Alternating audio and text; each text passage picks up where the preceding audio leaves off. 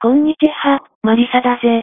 今回は、何度目かになるが TikTok の悪質さと、それを平然と活用するとある国のデジタル庁のレベルの低さを話したい。いろいろな SNS があるが、Facebook、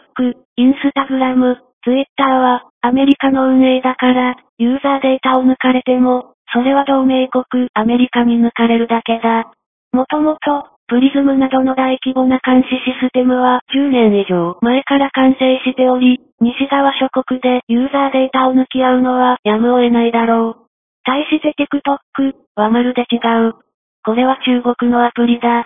さらに言えば、中国共産党政府が実質的には運営しているプラットフォームだぜ。中国には、西側諸国でいうところの民間企業はない。Facebook や Twitter はもちろんアメリカ政府に結びついている。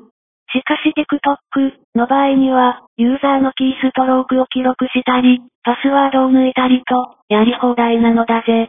さらにダンスなどの体の動き、顔の表情、瞳の動きなどの動体情報に加えて、声などの生体情報も抜かれている。位置情報やライフサイクルまで抜かれている。敵国に抜かれているのだぜ。もちろん個人が TikTok を使うのは自由だ。日本やアメリカには自由があるから、TikTok をインストールすることを止めることはできない。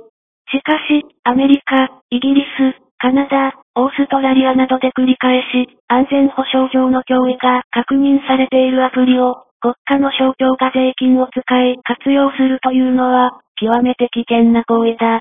他の SNS を政府が使うのはいいと思うが、TikTok だけはあまりにも危険すぎるぜ。日本にはスパイ防止法が存在しないから、まともな傍聴活動ができるとは思えず、俺は不安を感じるぜ。インターネットのプライバシーの観点から、ブラウザ型アプリとインストール型アプリの違いを説明したエピソードも前にやったので、お暇でしたら、聞いてみてくださいなのだぜ。